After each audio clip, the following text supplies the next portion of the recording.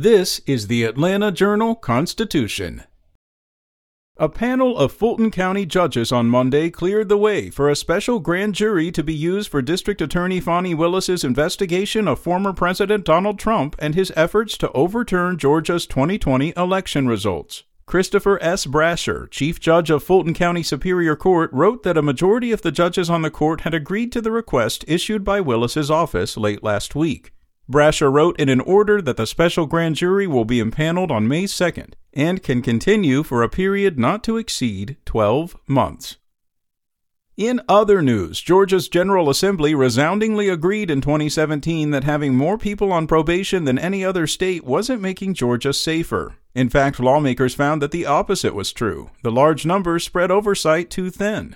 So the legislature passed a law to cut the numbers and focus oversight on those considered the most dangerous. Yet, 5 years after Republicans and Democrats enthusiastically approved reforms, Georgia still leads the nation in probation.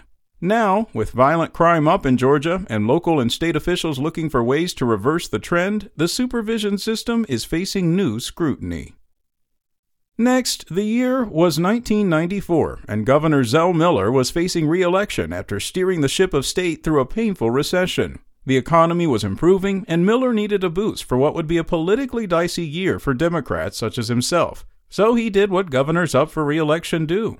He proposed a budget that promised teacher and state employee pay raises, an expansion of the Hope Scholarship to more students, more money to fix the slow process of getting car tags and titles, extra funding for pre-kindergarten classes, tax breaks for businesses that created jobs, and more. He also promised a $100 million tax cut.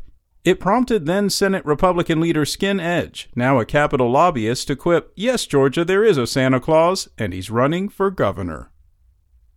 And the state website Georgia residents, business leaders, and public officials turn to for guidance about the coronavirus met its match earlier this month with the fast-moving Omicron variant.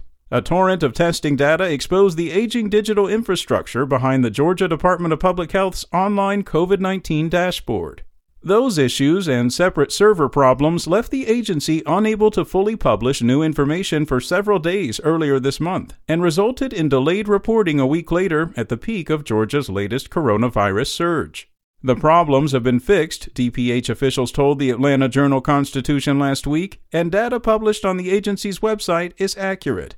But the episode was the latest in a string of data problems at DPH during the pandemic that have revealed the impact of years of underfunding the agency. Spoken Layer.